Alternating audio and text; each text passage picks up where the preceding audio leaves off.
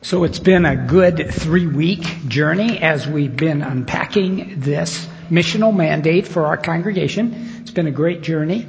And Monday night we had our leadership board meeting, and our leadership board of 10 elders were really excited and affirmative about the work we're doing. In fact, it sounds like we went beyond their expectations. I don't know whether their expectations were low or what, but it sounds like it's going good. But along with that, I want to say a word about our leadership board. 10 elders who pray and prayerfully, diligently try to make these decisions for our church family. I want to say they've been really faithful and prayerful and diligent as they have, over the past year, worked on our transition beyond Pastor Ed and I, as they have asked you to approve now a $2.6 million building program, as they've affirmed our going to Waverly campus and starting a new campus there. And then even as they've watched this new missional mandate wash over our church, they've been just faithful and diligent. And they're one of the assets that we're so grateful for here at Orchard. So helping next generations encounter and follow Jesus to bless a broken world. Along with the excitement, we've also had some questions. So last week after a service, a high school student came up to me with 2 very deep, important questions about this mandate. And then by email this week, I've had 2 or 3 more questions about the mandate. And then Doug Oberman, one of our previous elders who lives in Bickford Cottage on University, lives in a wheelchair these days. He called me and said, "Dave, stop over. Why didn't we say helping each generation or helping every generation? Why did we have to say helping next generations?" And Doug, when he speaks, I listen. He's thoughtful. And so I want to answer some questions. And so the first question that I want to answer is, does this mean we only value and focus on young people? No, that's not what it means. What it means is that every single one of us is committed to passing the baton of faith to the generations that are following us. So Ed Baker, retired pastor of this church, he's responsible to pass faith according to our mission on to me and on to our other church leaders and on to others and parents and our 6th graders.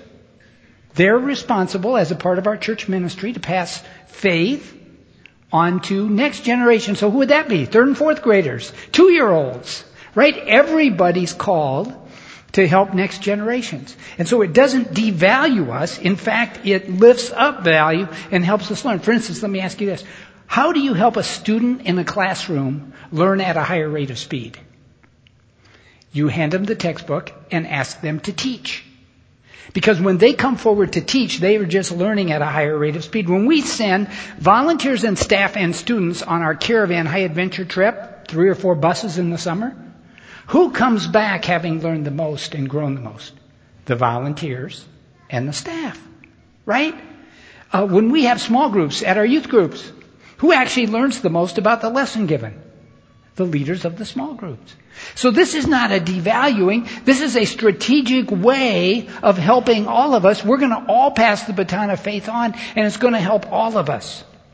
We don't get to be consumers of faith, but practitioners. And this really applies to me. I'm probably now, I'm just admitting it for the first time, past like lock-ins and past taking kids to mountains and climbing and all that. So now my job is to teach church leaders who are real open to what I have to say after all my years, who will then teach youth directors, who will then teach students.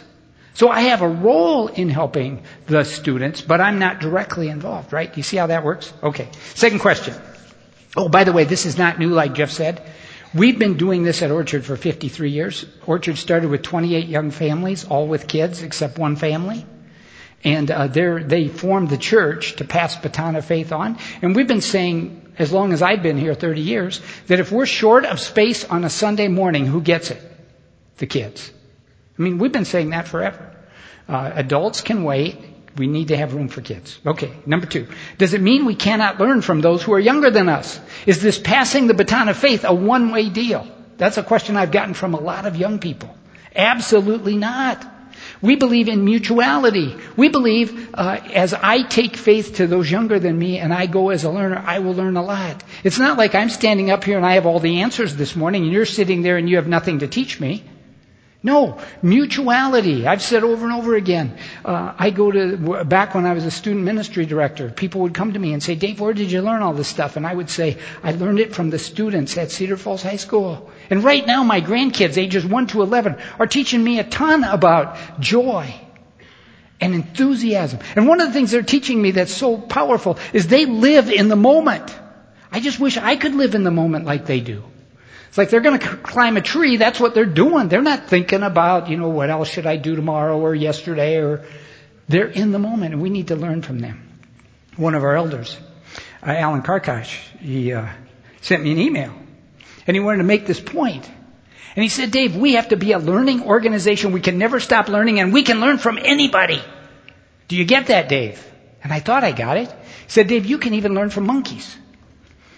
And he had me, so I read the email. He said, sent me this email that he found in a book, and some of you have seen this. I don't know how you open bananas, but monkeys can actually teach us a better way. I have a banana for breakfast every morning for years. I've been fighting with stems my whole life. I cut the things, I rip the things, I'm always bruising the top of the banana. And he sends me an email, and he says, look at how monkeys do it. They simply squeeze the other end. Stem end, other end. Just squeeze it. Open it. Have a bite. So easy. Nobody ever told me this. I've been opening bananas the wrong way my whole life. We can learn from everyone. Dave, you can even learn from monkeys. Now, don't hear what I'm not saying. I'm not saying that next generations are like monkeys. I'm not saying that. Okay, third question. Does this mean everyone who encounters Jesus follows him? This is where my teaching for the morning starts. I was called to teach today the follow Jesus. So helping next generations encounter and follow Jesus. So this is the intro. The answer to the question is the intro to my series. No. Everyone who encounters Jesus doesn't choose to follow him. There's a very important point in between there. You can encounter Jesus, and then there's this line of faith, this line of surrender between encountering him and following him. The Bible has a number of examples of people who encountered Jesus but did not follow the rich young ruler. He came to Jesus. He wanted to encounter Jesus. He was seeking Jesus. He said, what do I need to do to have eternal life? And Jesus said, well, you need to give away a lot of your resources. And he went away sad, choosing to not follow. He encountered, but he chose to not follow. 10 lepers came to Jesus. And Jesus said, hey, I'll heal you. And as they were going away, they were healed. And only 2 came back to say, thank you, Jesus. And Jesus said, where's the other 8? Didn't they choose to follow me? You see, not everyone who encounters Jesus chooses to cross the line of faith and become a faithful follower of Jesus. That's the first thing I want to say. No. But the second thing I want to say is this encounter and follow Jesus, it happens again and again and again in life. There's a first time of encountering and crossing the line of faith. But as I look at the life of Peter in the New Testament, there's multiple points where Peter has these very special moments with Jesus where he has to choose to either give more of himself or less of himself to Jesus. He chooses to follow at a new and deeper level, or he chooses not to. So let's take a look at a little bit of this. As Jesus was walking along the Sea of Galilee, he saw 2 brothers. This is Peter's first biblical encounter with Jesus. Simon called Peter and his brother Andrew. They were casting a net into the lake, for they were fishermen. Come follow me, Jesus said, and I will send you out to fish people. Stop. There's the encounter. Jesus looks into the eyes of Peter. He says, Peter, would you follow me, and would you become a fisher of men instead of a fisher of fish? Peter's got to decide. And he decides in that moment. The Bible says this, at once they left their nets and followed him. He went from being an encounterer to being a follower. And what was the sign? He threw down his nets and he followed. Let's go to another place where Peter has an encounter with the Lord. It's in Matthew 14. Lord, If it's you, Peter replied, tell me to come to you on the water. He's just seen Jesus walking on the water in a storm. And Jesus says, come. Okay. There's an encounter. Now what's he going to do? Then Peter got down out of the boat, walked on the water, and came towards Jesus. But when he saw the wind, he was afraid, and beginning to sink, cried out, Lord, save me. And immediately Jesus reached out his hand and caught him. Oh, you of little faith, he said, why did you doubt? The first time he encountered Jesus, Jesus asked him to throw down his nets, and he did it. The second time was a little tougher. He said, get out of the boat. Risk your life for me.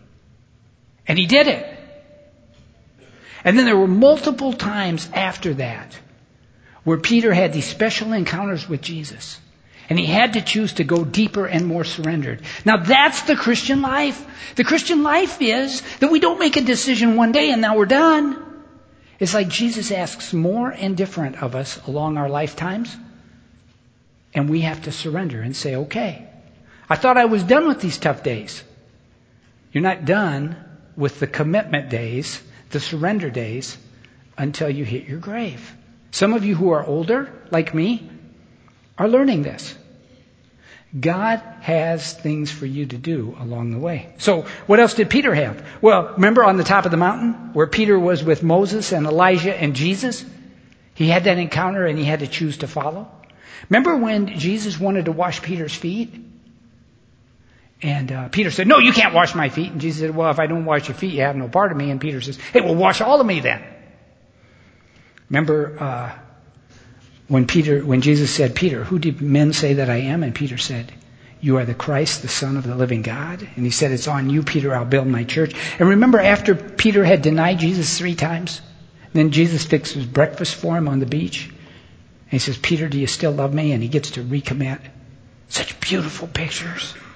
So wherever you are in your life, doesn't matter, wherever you are, Jesus is saying, hey, in this day, will you still follow me? Will you follow me in this new way? Will you follow me in this deeper way? I've kind of thought about my wife and I's life. Lynn and I got married really without asking God a lot whether we should do it. We got married. But about 2 years in, we stood on a hill after a Bible conference. And we held hands and we gave ourselves to Jesus as a married couple. And that was a new point of encounter with Jesus. And then when we held our first baby, I remember standing beside the crib and saying, God, I get it. You love him more than we ever could. I surrender this new little boy to you. And I remember when Lynn and I caught in college, caught the idea of tithing. And when I hit that God was asking me to give 1/10 of every dollar I made the rest of my life to him. I remember Lynn and I holding hands and going, can we afford to do this? And we just committed. And we said, yeah, the rest of our lives. $1 out of every 10 we ever make. And now that seems like not much because Lynn and I he's called us to more than that, far more than that. I remember when we sent our kids off to college. It's like you feel like you're losing all control. And you go, God, we'll surrender to you in this. Now we have grandkids. And we say, it's a new day. And now Lynn and I are cutting back. You know, you've heard about this in the transition of the church. And next year I'm going to work part-time. And now I'm surrendered to God and counting Jesus in a new way going, what do you have for the next 25 years of my life? What do you have? So I want to say 4 things about following Jesus. First one is this. We follow Jesus by modeling sacrificial service. Here's the scripture. It happens right before communion, the first time in that upper room when Jesus is going to be killed. Now that I, your Lord and teacher, John 13, have washed your feet, you also should wash one another's feet. I have set you an example that you should do as I have done for you. Very truly, I tell you, no servant is greater than his master, nor is a messenger greater than the one who sent him. Now that you know these things, you will be blessed if you do them. Here's the crazy thing. Holy hands in the Old Testament are clean hands. Clean hands. Get your hands clean. Do the ceremonial washing. Do it multiple times before you come into the temple. Priests, you need to be holy. You need to be clean. You need to separate yourself from the world. Jews, you need to separate yourself. You need to be clean. It's all about clean in the Old Testament. You're made right with God by being clean, by not hanging out with wrong people, by not doing the wrong things with your hands. And then the New Testament, Jesus comes and flips it on its head.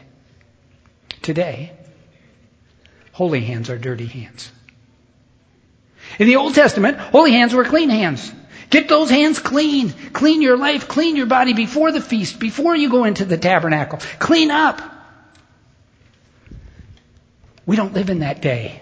And we get confused about this. We live in the day when holy hands are dirty hands. Think about it. What did Jesus do? He spit on some mud. He took the mud and he put it on a guy's eyes to heal him. Think about these were the holiest hands that ever existed. Jesus never sinned. He took his hands and he laid them on lepers. And he hugged prostitutes. And he touched sick people. And those were the holiest hands that ever existed on the planet. And then now he's got the upper room all done. And he's going to serve the first communion. I mean, if you need clean hands for something, you need clean hands for communion. And what does he do? He takes a towel and he washes the filthy feet of the disciples. And then he says this, I want you to notice what I'm doing because that's what I'm calling you to do as you follow me. Sacrificial service. Then what did he do? He used those most holy hands to pick up a dirty cross. And he carried it up a dirty hill. And he held out his hands so they could be pierced by dirty nails and blood could stream from them for you. Hear this, Orchard Dale Church. We've been a little confused about this in the past. We are done with the day when clean hands and separateness from the world is holy. Today, if we're going to follow Jesus, we're going to follow in sacrificial service that's going to make things dirty. When we go to Waverly, we're going to have dirty hands. When we go to Grundy, we're going to have dirty hands. When we go to Mozambique, we're going to have dirty hands. Because we're following a Savior who had dirty hands. We're not going to be in clean places with clean people. We're going to be in dirty places with dirty people who are different than us. And it's okay because we're following a man who did this, Jesus. We follow Jesus by having sacrificial service. So when you hear us talk about VBS needs volunteers, or you hear us talk about the Waverly campus needs volunteers, or you hear us talk about Picnic in the Park needs volunteers, or small groups need leaders, those are all places to get your hands dirty with real life people who have real life problems, just like us. Okay, number 2, we follow Jesus by learning to remain in Jesus. Remain simply means to dwell with, to have Him in us and work through us. The verse is John 15:5. Jesus says, I am the vine, the root, you are the branches. If you remain in me and I live in you, you will bear much fruit. Apart from me, you can do nothing. In other words, if we don't let Jesus live through us, if we don't calm down and ask Him to use our lives, we're going to accomplish very little that really matters. In fact, He says nothing. And so we need to stop and we need to just pray. And we need to stop and we need to reflect that He's here with us. At our board meeting again on Monday night, one of our elders, they share devotions at the beginning of every board meeting. And so this guy, this time, he brought in a page of scriptures and he handed them out and he said, here's what we're going to do tonight. We're going to go every other person, and one person's going to read a verse, the next person's going to pray, the next one's going to read a verse, the next one's going to pray. And we just went around the table and probably lasted 15, 20 minutes. Reading a verse and then a prayer, reading a verse, then a prayer, reading a verse, then a prayer. 14 of us. When it was done, we said, what just happened? And one of our elders said, life was so hectic and out of control as I was coming here tonight. But this helped me center myself. This helped me slow down and realize God's here with us. And that's the kind of thing we need to do in our mornings. On our way to the car to take 2 kids to school and get to the office. Take a moment to be centered. Take a moment to abide. Take a moment to know God has today already in His hands. We follow Jesus by loving like Jesus loved. John 15. Jesus again is speaking and He says this, "My command is this, love each other as I have loved you. Greater love has no one than this, to lay down one's life for his friends. You are my friends if you do what I command." They came to Jesus and they said, "Hey, what's the most important of all the laws?" And He said, "Well, it's real simple. Love the Lord your God with all your heart, soul, mind, and strength, and love your neighbor as yourself." And then at another point, He blew them away by saying, "Oh, and by the way, love your enemies." Nobody ever says that. Nobody in all of human history says, love God with heart, soul, mind, and strength, love your neighbor as yourself, and love your enemies. It's like incredible that anyone would think they could build a church by making that the command, love. Andy Stanley, one of the pastors I listen to nationally, who's down in Atlanta, in February I was listening to a teaching that stuck with me all these months, so I knew I needed to bring it to you. And he says you can sum up following Jesus with one question, 4 words. And he built a case of love God, love your neighbor, love your enemies. He said, here's your 4-word question. Take it with you today. What does love require? If you want to follow Jesus, don't put so much attention on this, put more attention on this, and ask yourself, what does love require this afternoon as I'm going home? What does love require as I'm walking over to visit with my neighbor? What does love require as I'm tucking my kids into bed? Or I'm figuring out what to volunteer for at church? It's not a simple question, because love sometimes requires speaking very hard words. Love sometimes requires being pretty tough. But it's a great question for followers of Jesus. What does love require?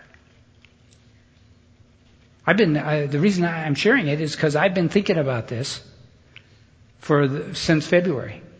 When I go into a meeting, when I come to work in the morning, when I do something with my grandkids at night, when I attend soccer game, what does love require on the sidelines of a soccer game? What does love require? Yesterday, watching a karate tournament. What does love require? What does it require?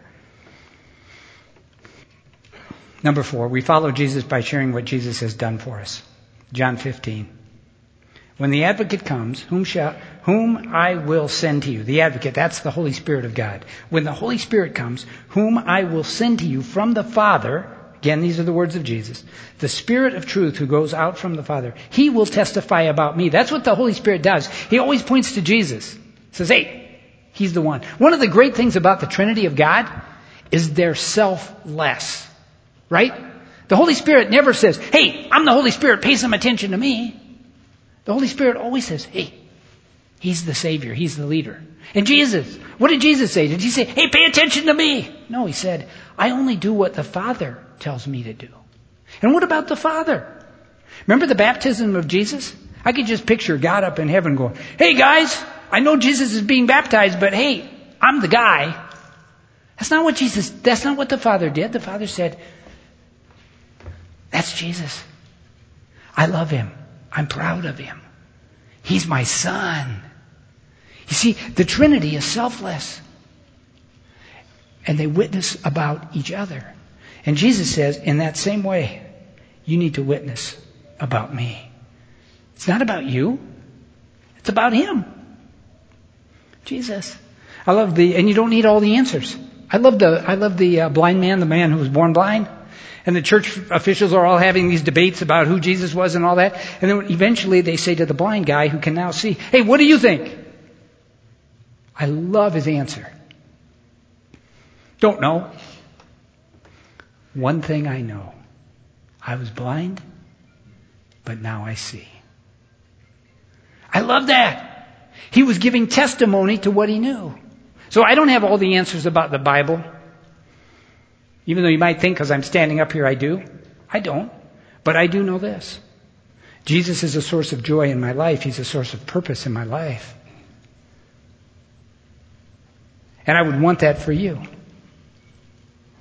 I would want that for you. And I believe Jesus walked up a hill and allowed himself to be killed for your sin and shame and brokenness. And I've experienced that forgiveness and that erasing of shame. And you can too. We follow Jesus by modeling sacrificial service. We follow Jesus by learning to remain in him. We follow Jesus by loving like Jesus. And we follow Jesus by sharing what Jesus has done for us. You know that poem about footprints? There's one thing wrong with that poem.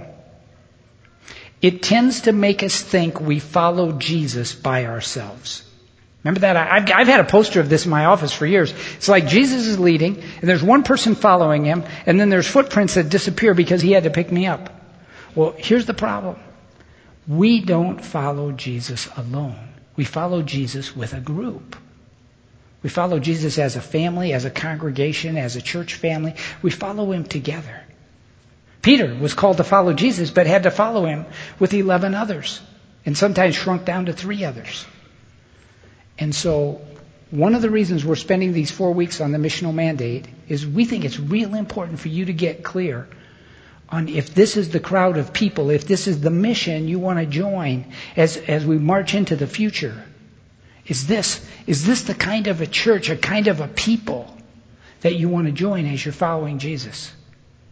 One of our new members, I always ask him, why did you end up at Orchard? And we get all kinds of answers, right? A lot of it's the music, a lot of it's the teaching, practical. She said this, patience. I love Orchard's patience with me. Patience. We're going to be a patient people, wherever you are, if you're just willing to take a tiny step closer to Jesus. Yea, God. Patience. I'll pray.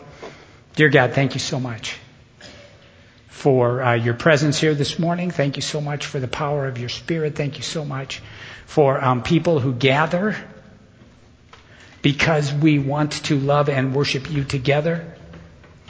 Father, thank you so much for this missional mandate that's going to require all of us to follow you at new levels of commitment, new levels of learning, new levels of surrender.